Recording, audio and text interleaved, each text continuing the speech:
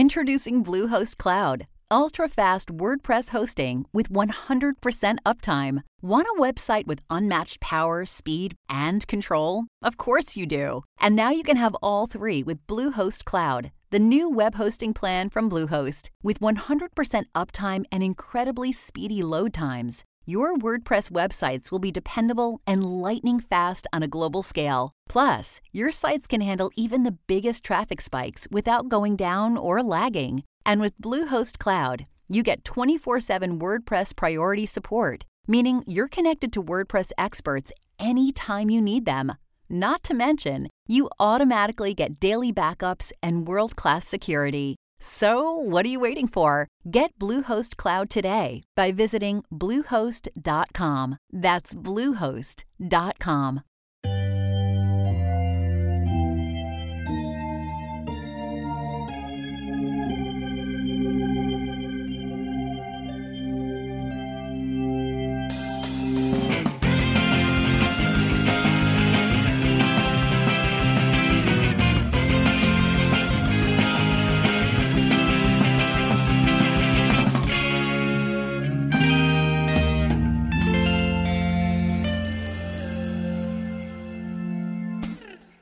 Welcome to Sunday School Dropouts, the podcast where an ex-Christian and a non-believing sort of Jew read all the way through the Bible for the first time.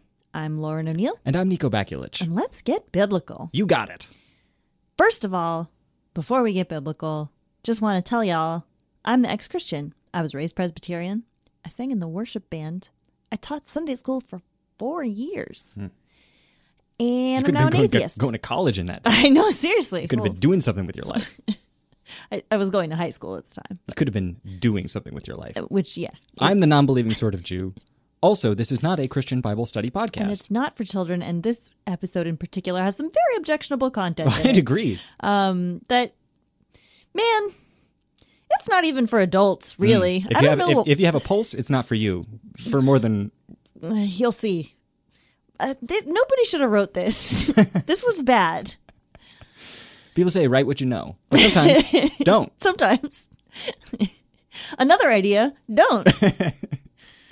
We're drinking Moscato tonight. I feel like Buster Bluth. I feel like I'm drinking apple juice. Mm-hmm. We're drinking boxed wine and thinking it's apple juice. It's so sweet. The label said it wasn't cloying, but I think it's kind of cloying. It's pretty cloying. Today we're talking about the Acts of John, Part 2. We talked about the first half of this apocryphal book last week. You can go back and listen to that one if you want, but you really don't need to. Mm-hmm. This is a relatively separate story. Yeah. I'm going to give you some fast facts.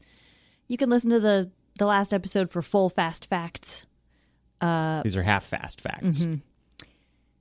The book is apocryphal, meaning it is not in the regular canonical Bible that you buy at your local Bible mart. It is an Acts book, meaning it's basically folk legends about one of Jesus's apostles, in this case, John.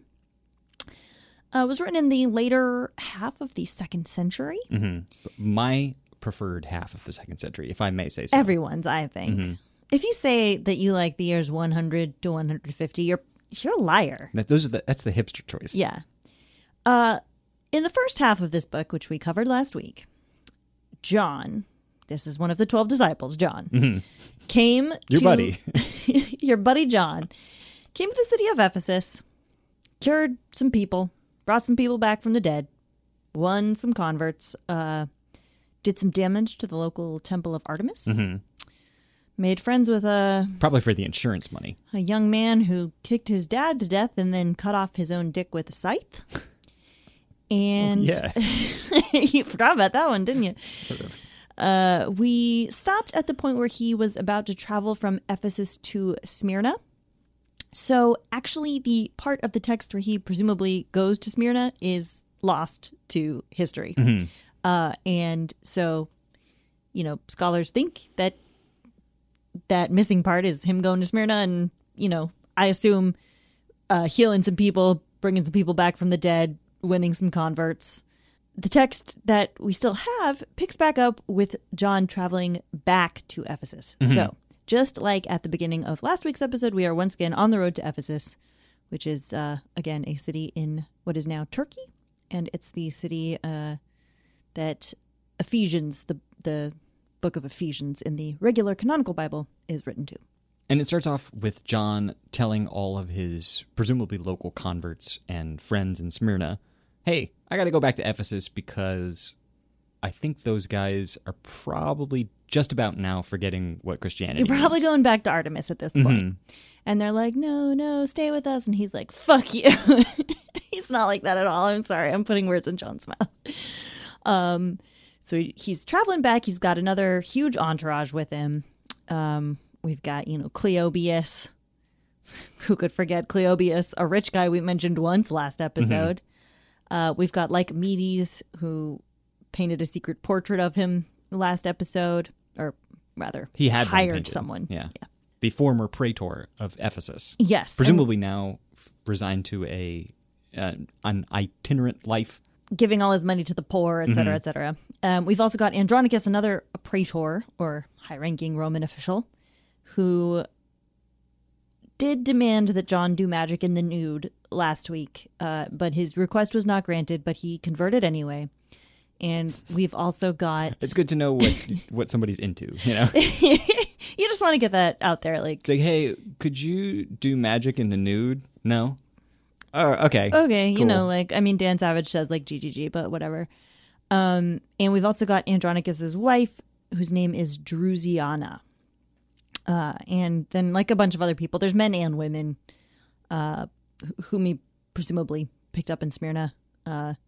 Plus their families and servants and stuff. So this is a whole caravan. It's a big crew. As we established last episode, John does roll deep.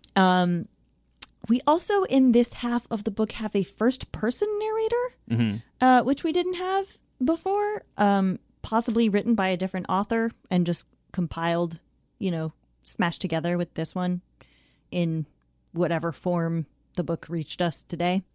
It's not clear who it's supposed to be. Just one of the crew. It's just a guy or possibly a girl, a gal, a lady type in the crew. So they're traveling. They get to a deserted inn on the roadside. Not a desert inn. Well, it is actually a desert inn in the sense that desert means deserted, like a desert island. Well, okay. I feel like you're really opening up a famous box here. The desert box? The heart-shaped box. By what power do you say that that's what it means? By the definition of it. Look it up. Merriam-Webster. A deserted island? Look up desert island. That's something that I've never thought to look up because it seems like by the name of it, it would always be a desert island. Yeah, that's been deserted. Because that's what they came up with the name when people were crashing their ships everywhere all the time. It was 1700. They pronounced things different. It's desert island. It's deserted. No, I'm learning. I'm not fighting with you. Need me to drag you into the etymology corner kicking and screaming? Because I will. No.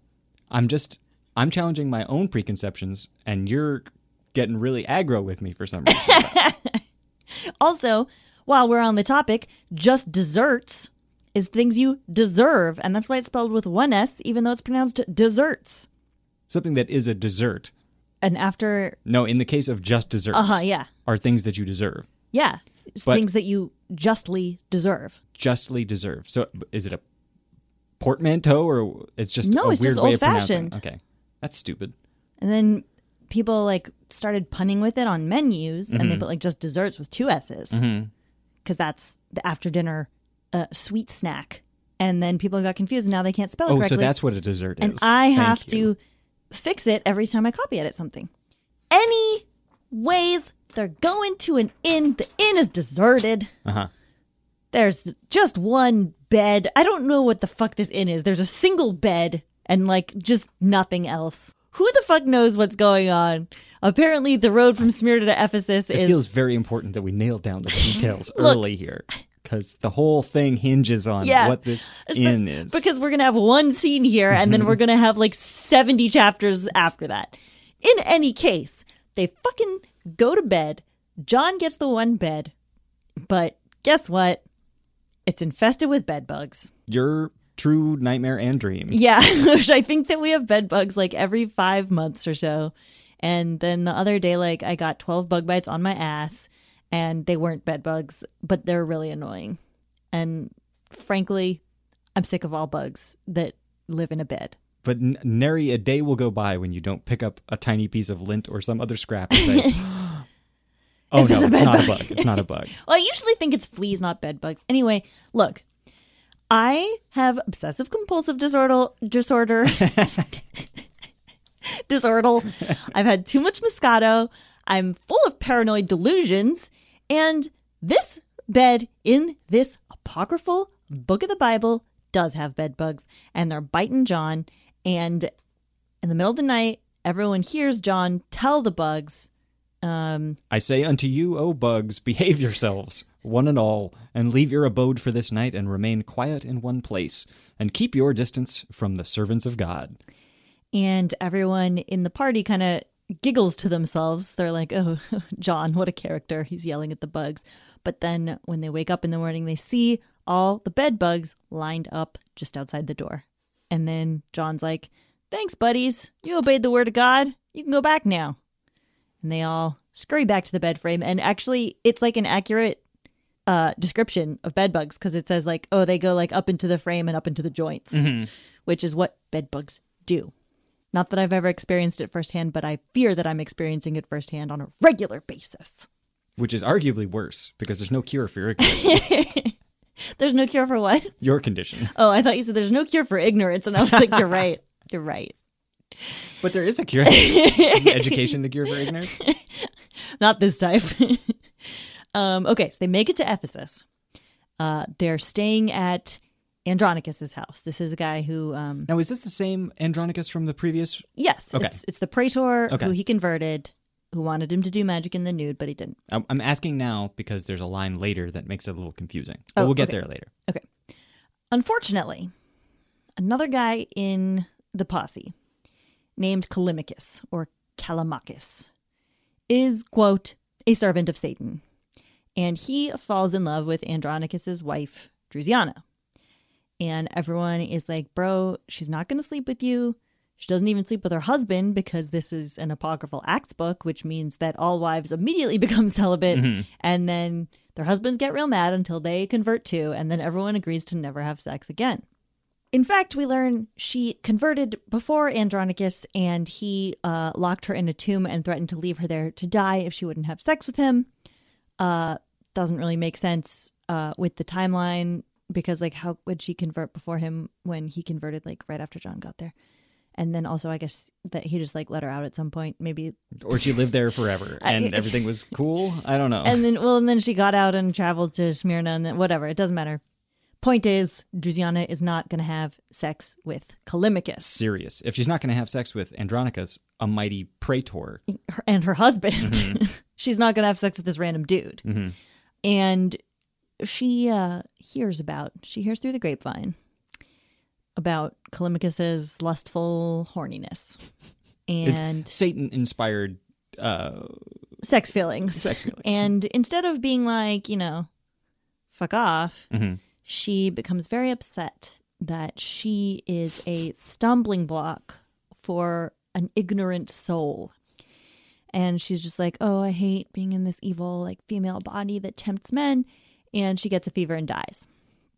Andronicus is very sad. That's his wife. And John's like, don't worry. She's in heaven. She's a believer. I do like the moment when Drusiana dies. And it says, and in the presence of John, who knew nothing at all of such a matter, Drusiana departed out of life not wholly happy, yea, even troubled because of the spiritual hurt of the man. So John doesn't know what's going on. John, yeah, it says later in the book, and it's not a spoiler to say this, but John has been like shepherded from youth to know nothing about sex or women. Yeah. So he's like, I don't get it. I mean, like, which sucks, I sympathize with you. But... He was raised to be a fisherman, so like, why? But it's very sad, this woman dying, and John being like, I don't know. Well, he's like, but she's in heaven now because she's a believer. And then Andronicus is like, look, what's important is that she died pure. It's like, okay. So they bury her in a tomb, perhaps presumably the same tomb she was locked in. I don't think you can just wander around at other people's tombs. Yeah, I don't think so. John gives a sermon it's pretty boring about how you can't like judge whether a person is godly until they die, because they could like become Christian and like start out good, but then they go back to sinning or whatever, but then like once they die, they can't do any more sins. I figured out the problem that I have with this author's sermons, and I didn't like the sermons in part 1 either. They really make the eyes glaze over. Yeah, and I tell you why, it's repetition. Yeah, he really leans hard on that like, is anytime he could give you one example, he'll give you 10. Yeah, And like then, literally 10. Literally 10. Yeah. So here's just a piece of it. Oh, no. For many obstacles fall into the way and prepare disturbance for the minds of men. Care, children, parents, glory, poverty, prime of life, beauty, conceit, lust, wealth, anger, uplifting, slackness, envy, jealousy, neglect, fear, insolence, love. I swear to God he'd said love before, but he hadn't. Deceit, money, pretense, and other such obstacles. Mine had slaves in there somewhere. And I was like, your slaves are a problem because they're an obstacle to you? Also, I'm confused because, like, children are an obstacle? Yeah. I mean, we learned about this, right? In the Gospel of Thomas. Yeah, I guess so. Or the Acts of Thomas. Acts of Thomas. Yeah. You know. It's just weird. They're mostly possessed by demons is what we learned there. It's weird that like love and deceit are both obstacles to be put on the same list. I agree. What does that mean? Well, I think it means it's gnostic, and we're going to get into it later. Yeah. Also, this sermon doesn't really have to do with like Drusiana in particular. Well, she had an obstacle in her way, and it was... But she was the obstacle. That's true. She both was and had obstacles in her way. What were her obstacles? Well, in this case, it would be lust of her husband's lust. And love was also an obstacle. But not for her. Somebody else's lust was... Look. All that's important is that Callimachus is still horny. Mm-hmm. And... Supernaturally so, I'd say. This guy named Fortunatus, he's the steward guarding the tomb. Mm-hmm. I don't exactly know what a steward is in this context. It's somebody that works for just like an employee Andronicus, of the house. Now, this whole scene with a steward of the praetor guarding the tomb of the dead wife. Yes. Very Shakespearean to me. That's true. The names, too. Fortunatus and Callimachus. Yeah, but that's because he's like basing them off like texts like this. That's fine. That just makes me writer. That just makes you a writer? Yes. As long as there are absolutely no follow-up questions, yes. Anyway, Callimachus bribes Fortunatus to let him into the tomb. And once he's in the tomb, he says those romantic words that every woman longs to hear. Although when living you refused to unite with me in love, after your death, I will dishonor your corpse. Don't laugh. It's terrible. I know it's terrible, but it's hilarious that that's the story. He starts... I just meant it's like, puts his hand together. All right, time to dishonor our corpse. Time to dishonor, and like announces it. Yeah. Starts taking the clothes off of her dead body, and get another great quote here. What have you gained, unhappy Drusiana? Could you not have done this while you were alive? It need not have grieved you if you had done it willingly. It doesn't grieve her now. She's dead, boo.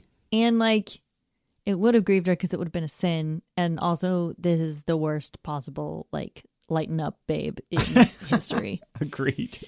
He is, as the text says, inflamed with an horrible lust and possession of the many-shaped Satan. Oh, mine had polymorphous Satan. Those are both good. Here's a great quote. While they spoke, that's Callimachus and Fortunatus, there appeared something wonderful, which people that do such things deserve to experience. And the thing that they deserve is a snake appears, bites the steward and kills him, and then wraps itself... Which is weird to me, because, like, if you bribe the steward and you're like, I gotta fuck that corpse. Why is the steward in there? I know. He's like, well, you know, if I'm getting paid... I'm watching. Or what justification is there for him to be there? He's like, I got to make sure you don't touch anything else. Like, well, anyway, that idiot gets fucking serpented. Yeah. And then the snake wraps itself around Callimachus and, quote, sat on him. Mm-hmm. On the third day after Drusiana's death, Andronicus and John are going to go have a picnic there, I guess. It says they bring some food. They can't find the keys to the tomb because, of course, Fortunatus has them, and he's dead inside. But, John's like, no worries. Let's just go. God will let us in. Great. So they go. And when they get there, they see a beautiful youth in the tomb, much like the angels that Mary Magdalene sees at Jesus' tomb in the Gospels. And John's like, whoa, who are you? What are you doing here? And the youth is like, oh, I was just preventing these dudes from committing necrophilia. Bye. And then he ascends to heaven. He doesn't stick around to explain. By the way, you should bring Drusiana back. And I really like John's response here because he looks at Fortunatus and Callimachus lying there on the ground, one with a snake wrapped around him. And he's like, he goes, what does this mean? It's like, God seriously did not tell me about any of this, and I have no idea what's going on. And Andronicus is like, no, I got this. This guy was in love with my wife, and he must have bribed my dumbass steward to come in here and have sex with her corpse. And then an interesting choice that Andronicus makes is, instead of saying, like, raise Drusiana, he's like, raise Callimachus, he'll tell you. Like, really, why would you...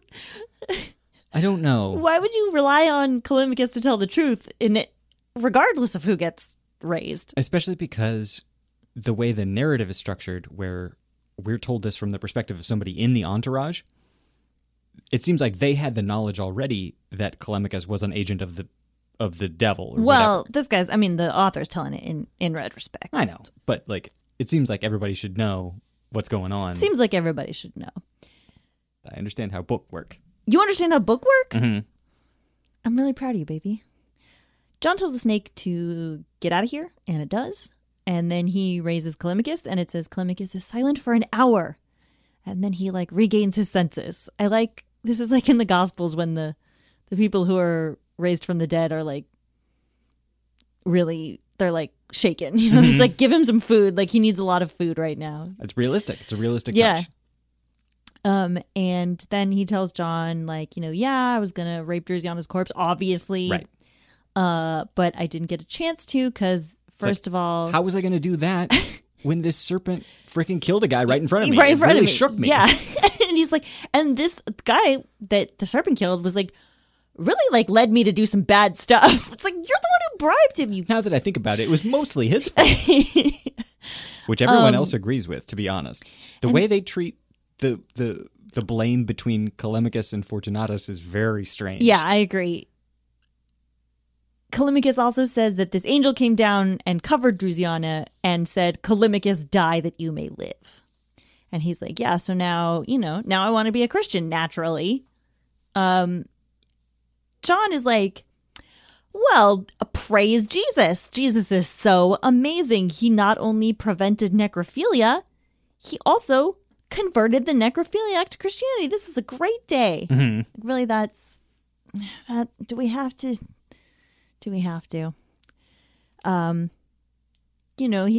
says he kisses Callimachus. Mm-hmm. Just welcome to the club. We're so glad to have you. We think you're going to be a great asset to the team now that you're no longer trying to literally rape corpses. And then Andronicus is like, hey, do you think you could also raise Drusiana? I don't know, maybe. And John's like, yeah, sure. Raise Drusiana from the dead. She sees that she's wearing only her shift, her underdress. The text says she's very confused. Yeah, naturally. Yeah. It seems more that she's confused by the shift than being raised from the dead. Yeah, that's true. Well, she probably doesn't remember the whole dying thing, but she's just like, why am I in public in my underwear? Mm-hmm. And it's like, oh, well, obviously you are a dead body and somebody took your clothes off because they were about to have sex with you.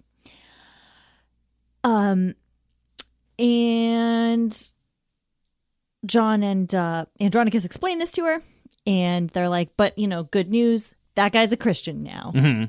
And she's like, yes, that's amazing news. What great news. I'm not a real person. I just exist in this story for the personal development of the male characters.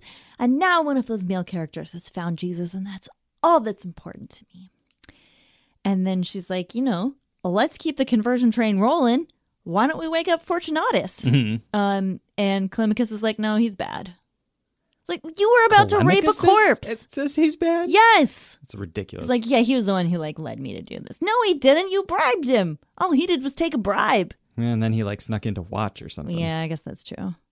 And John kind of tells him that. He's like, well, God forgives anything. He just forgave what you were going to do. I like how he tries to convince the guy that you should even forgive the man that you bribed to commit your crime. And he's like, really? I should even forgive him? Really?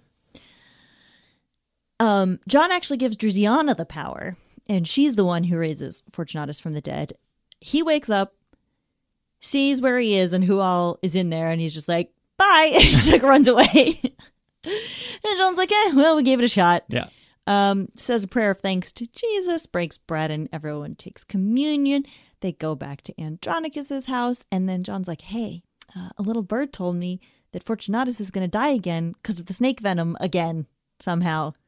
And they send a messenger to go find Fortunatus, and indeed, he is already dead. And John says, you have your child, devil.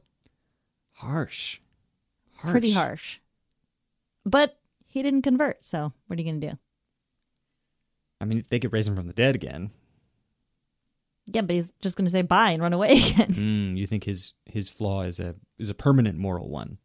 Yeah, his flaw is that he won't ask for forgiveness. That's the only fatal flaw in Christianity. Fatal is not really the best word because many of these characters have died. Well, they didn't die if they were believers because then they lived again in heaven. Oh, shit. I forgot about that. Yeah. You got to get with the program. The whole deal of Christianity is that you don't die. Let's contemplate that while we get more of this fucking juice box wine. You got it. You're going to hear some music, and we'll be back in about a minute. Bye-bye. Bye-bye.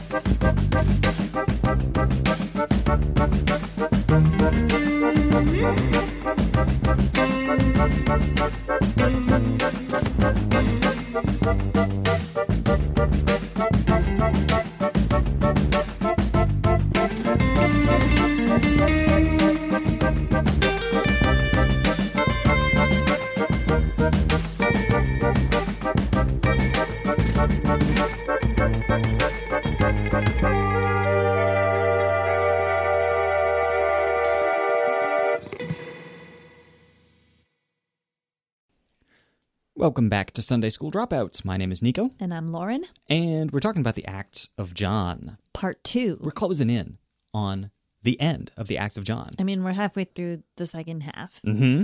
So that's pretty much what I said. I don't know why you needed to restate it like that. In the first half of the second half, we had some objectionable material. Agreed. And a funny anecdote about bedbugs. What is it? A droll matter or something. As it's described in the text, yeah. And if you want to know what that is, then go back and listen to the first half of this podcast and then come back and I'll tell you. What kind of time warp do you think people are living in right now? I don't know. No, you can't.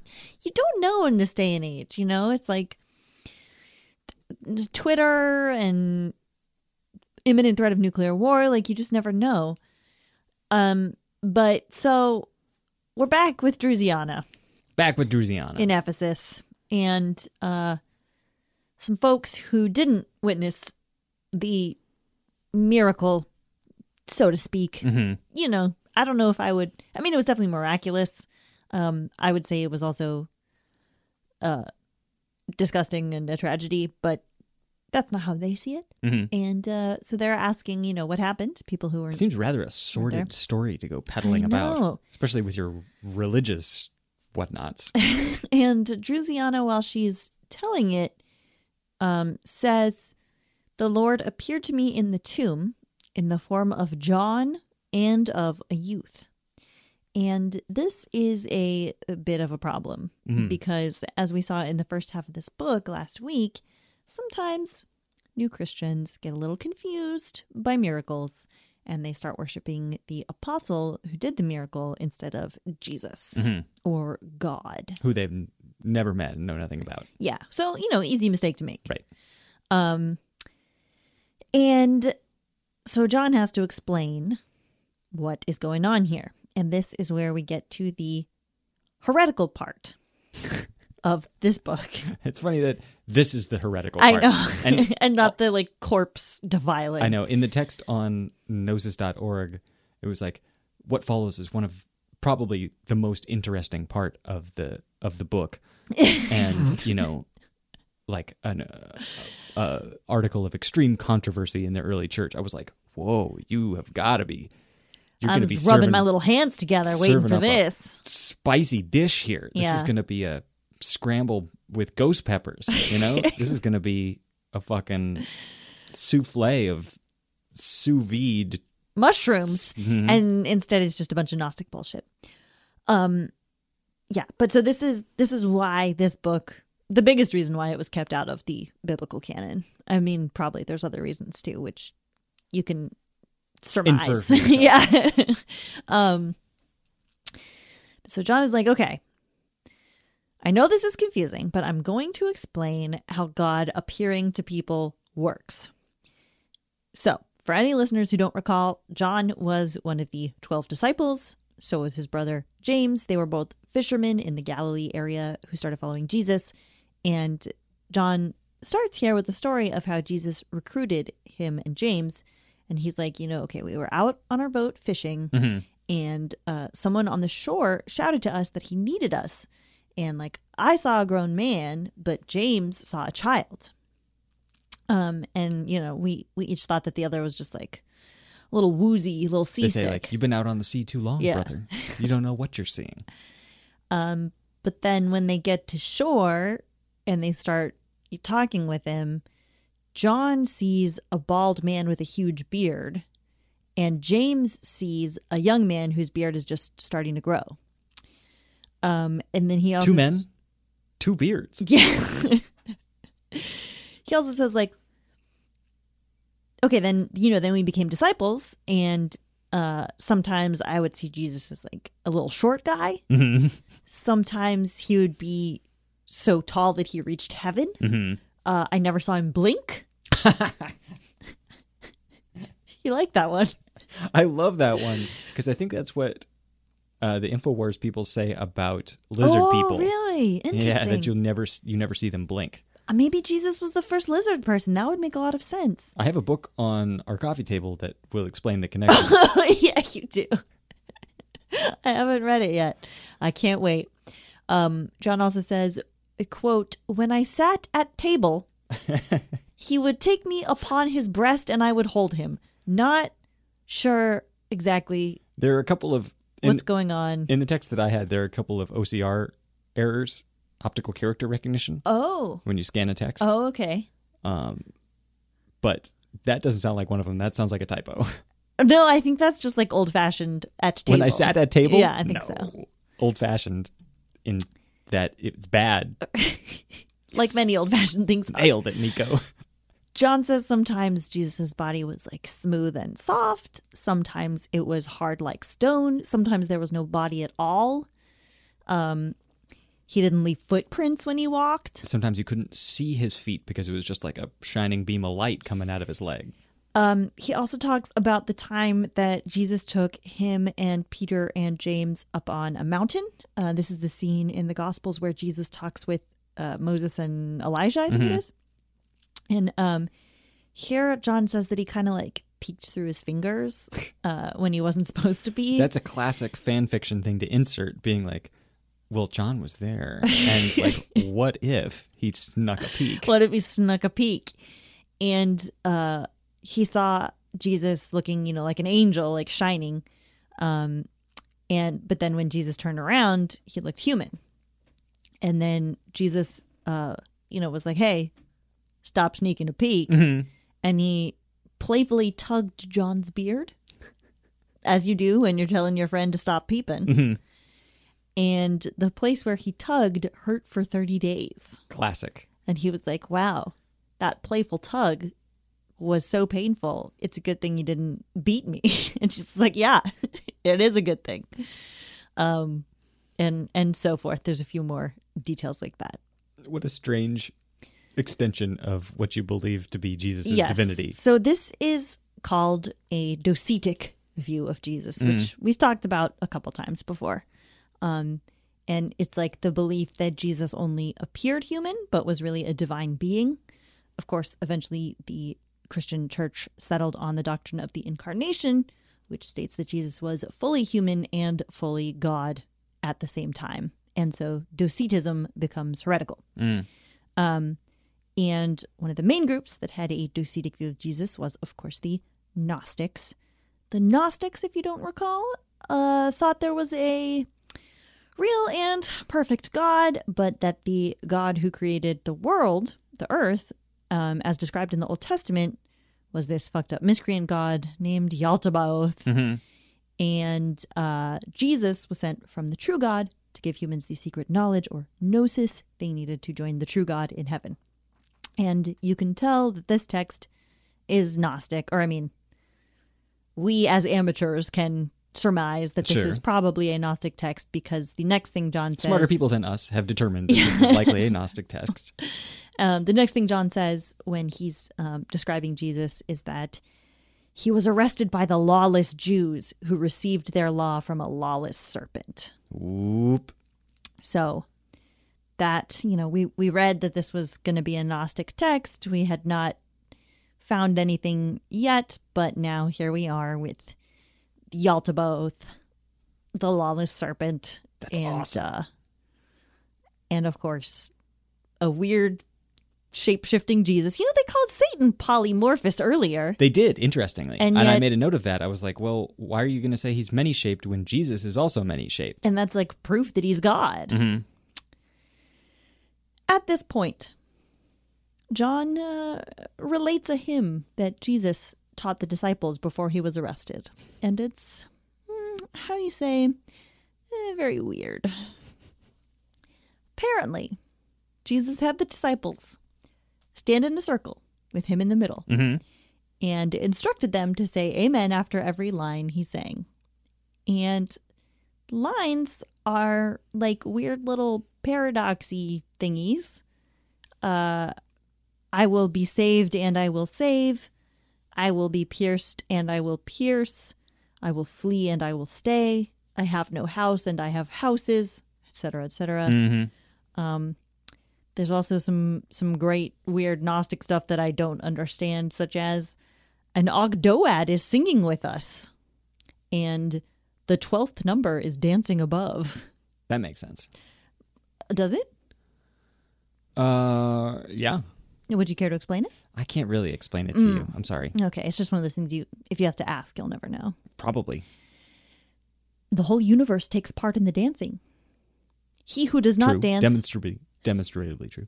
Of course, that's the red shift and blue shift that you see in the He who does not dance does not know what is being done.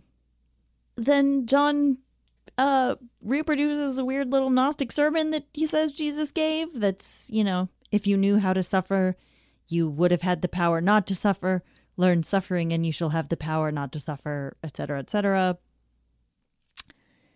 Then John says that everybody ran away from this. Like, all the disciples ran away. And he went and hid in a cave because he was too cowardly to see Jesus be crucified. Mm-hmm. But then Jesus appeared to him in the cave. And he was like, hey, I actually sent you up here. You're not a coward at all. And he's, he just wants to make sure that, Andronicus and Drusiana hear that part. Yes. Jesus said to John, this is some secret gnosis, and I'm only telling you, but everyone thinks I'm getting crucified out there. The truth is, I'm not a human. I'm like a concept. Some people call me Jesus. Some people call me the Word. Some call me the Way. Some people call me the Word. The seed, the bread, the door, et cetera, et cetera. It's like some Twin Peaks shit. And then he says he's not really suffering. It's just an illusion, because he's not human. He can't be suffering. And, he tells John, like, oh, people who understand this secret knowledge will be as one with Jesus. Presumably that's, referring to the Gnostic version of heaven, which is called the pleroma, which is Greek for fullness. So, like, people with this secret knowledge will be reunited in the fullness that is the perfection of God and the real God. You Yeah. get sucked up to like super heaven. Yeah, which is like which comprises the universe or whatever. Sure, whatever. And then John says that he went down out of his cave and laughed at everyone for being sad about Jesus' death. Seems like a bad first step on your journey. I agree. To heaven. I agree. To super heaven. And then at the end of his story, he's like, okay, and so the moral of the story is that God is compassionate and sometimes brings people back from the dead, like I just did with Drusiana and everybody, which is not at all the moral of the story. Like, that's a good moral that that God is compassionate, but it's not the moral of the story that he just told. Next day is the Lord's Day. Bwah, bwah, bwah. John gives a pretty normcore sermon. It's just like, God is great, obey God, don't sin. Says a prayer that's just like, Jesus, please guide us and keep us. Breaks bread, gives communion. And after they're done with church, John tells this guy, Varys, to bring 2 men, baskets, and shovels. And they all go to the tomb of a certain brother of ours. Do you understand who that's supposed to be? No.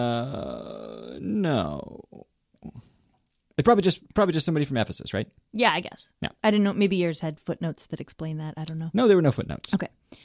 So he has these dudes who are with him start digging a trench. And he's preaching and praying while they dig, which I'm sure makes the work go so much faster. Yeah. It's like, wow, I get to dig a hole and listen to somebody yell at me about and listen to someone say, like, and the word and the seed and the bread and the... Then he takes off all his clothes except his shift. He also is wearing a shift, little underdress, and puts them at the bottom of the trench. And then he says a prayer that's like, thank you, God, for being so great, and thanks for keeping me a virgin until death. And then he enumerates all of the times that God prevented him from having sex. Well, prevented him from getting married. Sure, says. or even looking at women. Yeah, and it says like he was like, yeah, I was going to propose to this one chick, but thankfully God prevented me. And then he did it again, and then he went blind for 2 years. Yes. And when he got his sight back... Didn't mention that in the Gospels. True. When he got his sight back, God thankfully prevented him from looking at women. Yes. With his new eyes. Yes. And, of course, thanks for the eternal life in heaven, bruh. He thanks God for muzzling the secret disease of his soul. Oh, yes. Here's a nice passage. And this is like endless, right? Okay. Like I'm editing it down to something interesting, but pretend this goes on for like 5 pages. And as I come unto thee, let the fire go backward. Let the darkness be overcome. Let the gulf be without strength. Let the furnace die out. Let Gehenna be quenched. Let angels follow. Let devils fear. Let rulers be broken. Let powers fall. Let the places of the right hand stand fast. Let them of the left hand not remain. Let the devil be muzzled. Let Satan be derided. And so on and so forth. And then it says, and having said unto us, peace be with you, brethren, he gave up his spirit, rejoicing. Now, gnosis.org has some alternate versions of the ending. Okay. So some versions say that manna grows at the gravesite, like we saw in the book of Exodus. Doesn't manna fall from heaven? No, manna grows. What? I mean, it's like from heaven. Oh, okay. It's like sent by heaven. Sure. But it grows and they harvest it. I always imagined it as like meteorites or whatever. Baby. Or like bread rain. Go back and listen to our Exodus episode. What? I mean, I was there for that. Apparently not. You don't seem to remember it very well. We went over this. Look, I'm sorry that I have to pull ranks with you, but it's very clear. Some say manna grows at the gravesite. Some say they covered John with a linen cloth, and then when they came back the next day, the body wasn't there. One version says they came back the next day and found only his sandals and the earth springing up like a well. The important thing is he's dead, and in no version does it explain how or if he used the grave that he made people dig. That seems like a reference, or not a reference, but maybe something that's supposed to echo Elijah and Elisha. Because doesn't Elisha go and pick up Elijah's clothes from his grave? Yes, and because Elijah ascended to heaven. Right. And definitely like the ascension of John is a popular subject of Renaissance paintings or whatever. It's like a... But it's a good point that if he ascended, he didn't really need that grave. Yeah, why did he dig the grave? And it doesn't ever say that. It says like he's standing at the gravesite and he's praying, and then... I thought he got in the hole. Does it say he gets in the hole? I think he gets in the hole. I don't think he gets in the hole. I think he's trying to make things easy for people. So he just like, dig me a grave, I'll climb in and like send my spirit up to the sweet dude. Sweet dude. Mm-hmm. I don't know. It seems to me like he has them dig this grave and like tortures them with a fucking sermon during it, and then just like ascends to heaven, like haha. Mm-hmm. Also, when he's describing all the ways that he never got to have a relationship with a woman, it seems way sadder than you think it was meant to be. Yeah. He's like, thank you for saving me from the first woman that I loved. And thank you for saving me again when I thought I fell in love again. Oh, and thank you for taking my eyes and making me ill for 2 years. And when my eyes came back, preventing me from looking at a woman again. Thank you for all of that. Yeah. It seems kind of very sad. Yeah.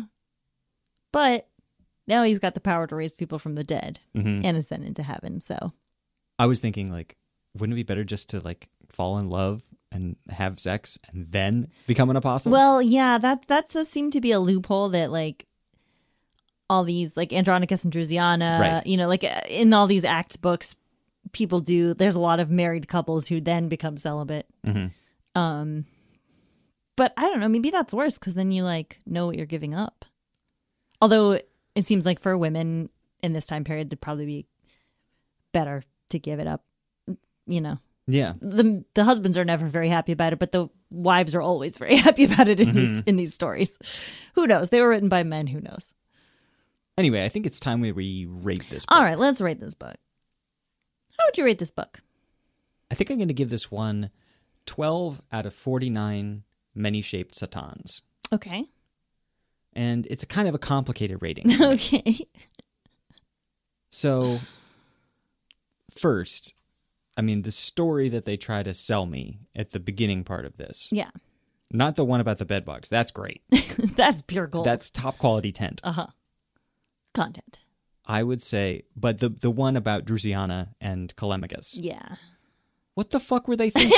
What the hell kind of story is that? Simply, what the fuck? It doesn't make sense. It's so extreme and over the top. And I'll give you two main reasons why. Only two? I know that you'll say men are trash. I so mean, it's not that unbelievable. I mean, yes, but... And in that sense, I mean, it's hard to disagree. Okay.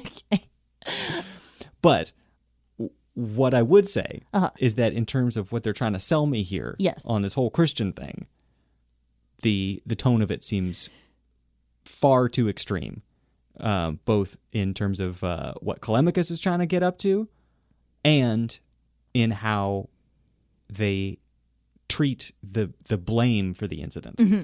How Telemachus, an agent of the many-shaped Satan, is a servant of Satan, forgiven immediately, while Fortunatus, everybody's like, ugh, what a piece of trash, he took a bribe. But, and here's the real kicker, this is why it's such a complicated rating for me. I kind of like that. What? Not the part where they blame Fortunatus. That doesn't make any sense to me at all. Okay. But the part where it's like, of course, you find somebody who's committing an awful, awful, disgusting crime, and you embrace them, and you say, I forgive you. That's the extreme forgiveness that is like the core tenet of Christianity, direct from Christ. Yeah. So in that way, it's good. It's just that it's written so poorly and makes so little tonal sense that it's really gross. Well, I think that the key detail is that Callimachus repents and Fortunatus doesn't. And that's like supposedly all that matters. The fact that it lines up with like who has money and who doesn't, I don't think is coincidental. That like the servant is like the wicked one. I see. I think that's probably like the bias of the author. But the repenting part is consistent with, think about the prodigal son or whatever. Yeah, but it's weird too because in order for him to repent, they had to bring him back from the dead. So they forgave him before he repented. Well, yeah, I mean, like the angel did say, die that you may live, right? So it's kind of a intervention situation, which doesn't seem fair because why doesn't everyone get an intervention situation? Right. I mean, it's like, and that's not even John displaying great wisdom or anything like that. He didn't know anything about it. He didn't know anything about it. Yeah. And like, maybe the guy who was going to take a bribe deserves intervention more than the guy who was going to literally rape a corpse. Yeah. And it seems like that guy brought the devil into Fortunatus's house. Yeah, like Fortunatus would have just been chilling. Yeah. I mean, maybe not. Maybe not. He did take the initiative to go in there. But he did, regardless, bring the literal serpent to that door. True. With the poison that killed Fortunatus. True. And maybe Fortunatus only needed a few more hours to understand. Yeah, maybe. Instead, he got snake bit twice in one somehow. I am going to give it 10 out of 25 bedbugs. Sure. It's just a very sordid tale, as you said earlier. And I just don't really like resonate with any of the Gnostic stuff. Why would anybody? I mean, it make any was sense. popular. It was very popular. I imagine that if you're a certain type... That wasn't the question, though. Why would anybody? I'm not asking, did anybody? If you're a certain type of person, I bet that you resonate with like, oh, I have the secret knowledge that nobody else has. Okay, you answered my question. But like all the other details just seem very unappealing to me. I don't know. They just don't seem connected to anything real. And neither does this whole fucking snake necrophilia subplot. The bedbugs, though, very important. Grounded. Yeah. I understand that one on a visceral level. So, whatever. I don't know. It's the Axe of John. Hey, it's the Axe of John. It's strange from another time. What are you going to do? And it didn't make it into the Bible. Yeah, it didn't make it in the Bible. And frankly... With good reason. That was a good decision. Agreed. Put Jubilees in. Put the Didache in. Keep Axe of John out. And get rid of Paul. Anyway, I'm getting off topic. Let's read some listener mail. Our listener Flynn sent us an email with a, quote, special double rating based on my bar mitzvah parsha. 3 out of 3 beatings of the ass with his stick, and 10 out of 10 opened asses' mouths. Nice. I assume those are different asses. He also said, I don't yet have my own pet, but for now I thought I'd send this widely cursed cat for extra cursing. And he sent a picture of the famous Grumpy Cat. Are we even allowed to curse Grumpy Cat? I feel like his lawyers are going to come after us. That's one great point. I think he's also has representation of some kind. Yeah, so they're going to come after us for a percentage of that sweet podcast money. I feel like we're going to get in legal trouble with like Big Grump. Well, Big Cat, you mean? No, Big Cat is a lion, a tiger, panther. We're also going to get in legal trouble with ourselves because I don't think we can legally, under the contract that we signed as content creators. With God. In our joint distribution agreement with the Lord. And Sunday School Dropouts Productions, a subsidiary of Niko Back Enterprises. I'm bringing Niko back. I don't think we can curse a cat without the permission of its owner. I think we can bless whatever dogs we want. Because interesting. That has no... Because you can just bless. You can bless. You can bless. But what if all cats need curses, doesn't Grumpy Cat also fall under that umbrella? He does. All cats do need curses, but we don't curse all cats, do we? What we do is curse cats whose owners have signed a waiver. Yes. Yeah, it says that in the auto reply when you email the show. Yeah. By emailing us this photo, you have consented to, et cetera, et cetera. et cetera. But the important thing is, I don't think we can curse his cat. All right. Well, Flynn, when you do get your own pet, send us that pet and we will curse or bless as is appropriate. And to Grumpy Cat, I say, fuck you. Nothing at all. Oh, right. Nothing at all. Nothing at all. Don't come after me. That will do it for today's episode of Sunday School Dropouts. Woohoo! If you want to follow us on Twitter, you can do so at SunSchoolDrop. We are also on Facebook with that URL, or just search for Sunday School Dropouts. If you want to send us a cat that you own, or a dog that you own or don't, one that you own is better. You have to send us photos too. You can do so. Sign the waiver. To contact, you do that by emailing. To contact at SundaySchoolDropouts.lol. That's contact at SundaySchoolDropouts.lol, not .com. If you want to follow Lauren on Twitter, you can do so at Lauren E. O'Neill. If you want to O'Neill follow... spelled like Shokeel. Not like Shokeel at all. I don't know who that is. If you want to follow Niko, because he is on Twitter, thank you, all you cyberbully fans. He is Niko Bakulich, NikoBakulich. You can also visit his website at thatsamename.com for music and stuff. Big thank you to Elise Carlton for our original logo and art. And thank you to Niko, of course, for editing, music, and sound engineering.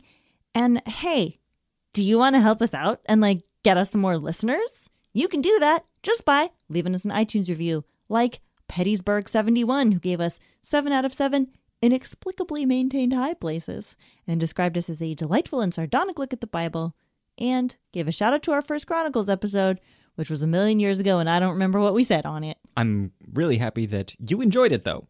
That's going to do it for tonight's Sunday School Dropouts. We will see you next week, where we're going to keep talking about the Bible until someone fucking stops us. We will see you on Sunday. Bye. Bye.